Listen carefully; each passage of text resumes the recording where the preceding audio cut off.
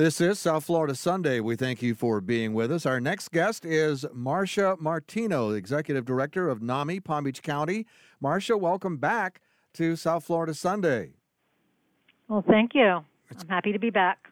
Good to have you on the program. For folks who missed our previous conversation, tell us about NAMI. What is NAMI? Well, NAMI is the National Alliance on Mental Illness. We are a national organization with affiliates in every state. Our affiliate is just Palm Beach County, Florida. And NAMI is a grassroots organization, the largest mental health grassroots organization in the country. And our programs and services are all managed and run by people living with mental illness and family members. And we do education, support, and advocacy for people living with mental illness. So it sounds like it is, as Executive Director of NAMI in Palm Beach County, you're awfully busy. Tell us, what are some of your roles? Oh, gosh, we're a small organization, so everyone does kind of everything. But I mostly manage the budget, which is the fun part of being an administrator. Mm-hmm.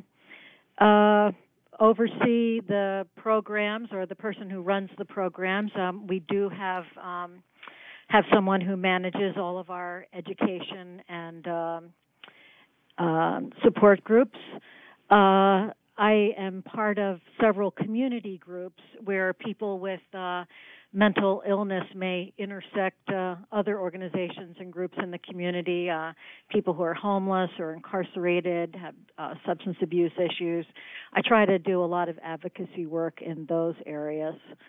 And then we don't really have a lot of walk-ins into our office, but we get a lot of calls. We get about 40 calls a week from people looking for help. Now, do people reach out to you directly, or do they go through like a clearinghouse or a third party? How do they reach out to you?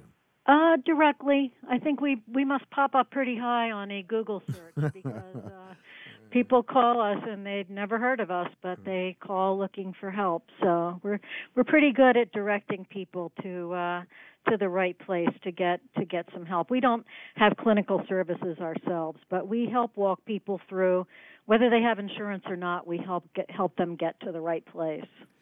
And we're talking about advocacy and other programs and other resources for folks with mental illness. Mental illness is a lot more common than most people would think. And the term mental illness, correct me if I'm wrong, it covers a whole lot of different issues. It does. And, generally people think, oh, those people with mental illness, and they're thinking of someone with a really serious, severe mental illness. But when we're talking about mental illness, we're talking about people with an anxiety disorder. We're talking about people with depression. And in this day and age of COVID, those numbers are pretty high.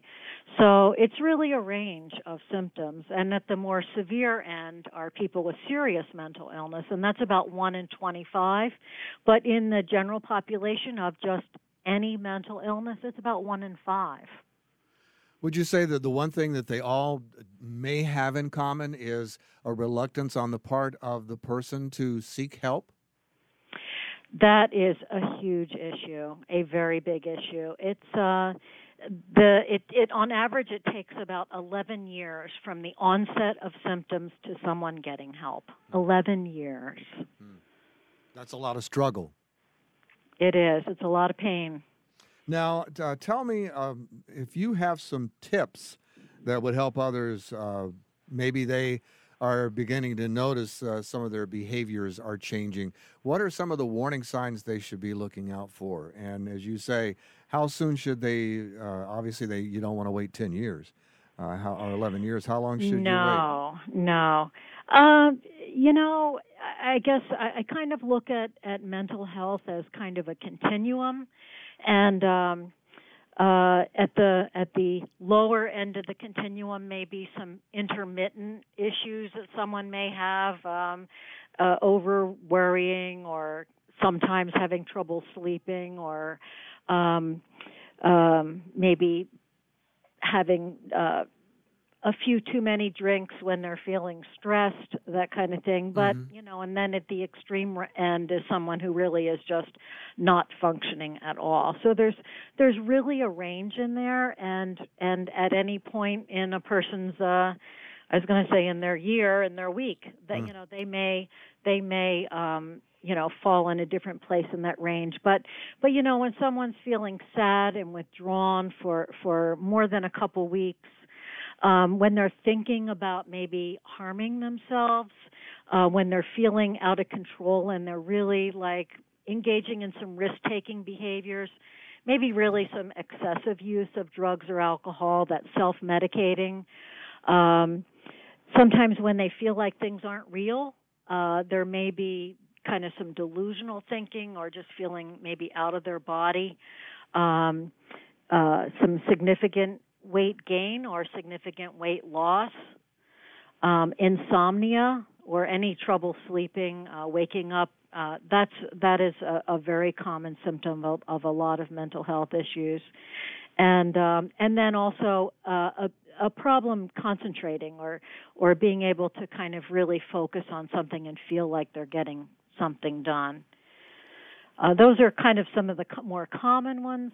Worrying, having fears that get in the way of even getting anything done. If any of those things go on for any length of time, or they're interfering with someone's ability to enjoy their life, it's time to reach out and ask for some help. And they should reach out to you, and you'll get them in the right direction to the right people that can. We can do that, absolutely. We can, ask them a little bit more about their symptoms and get them going in the right direction.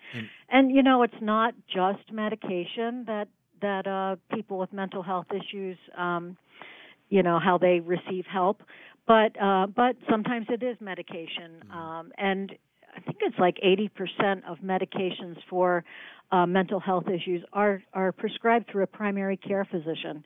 So if someone is comfortable talking to their primary care doctor about the symptoms that they have, that could be a start. And what's the best way for folks to reach out to you? Through our phone, we have a number 588-3477.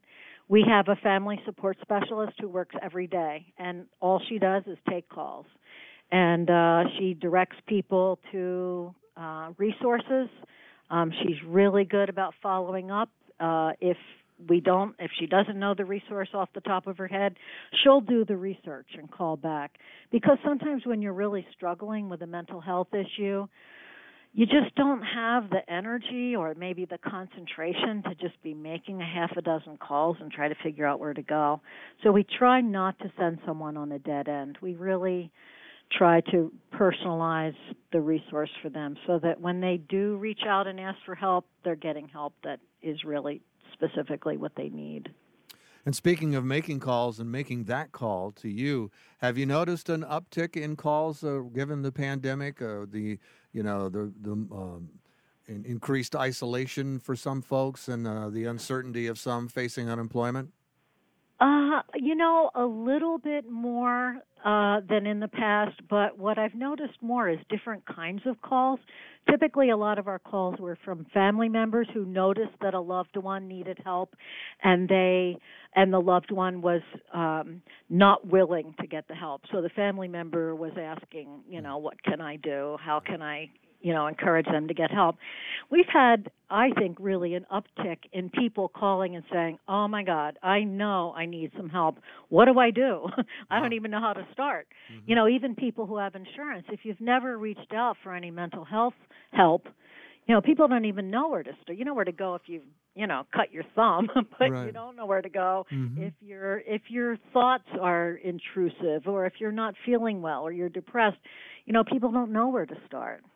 It's interesting that there would be that shift in the calls. Now, I know all of the great services and all the great work and all the great mentoring, I guess is a good word, that you provide. All of that takes a great deal of funds, and fundraising has always been a big part of charitable organizations and nonprofits and 501c3s. And as we talk about the pandemic, that's changed the face of fundraising. Tell us about your upcoming NAMI Walks Your Way event, and tell us how folks can participate in that and help get you some much needed funding.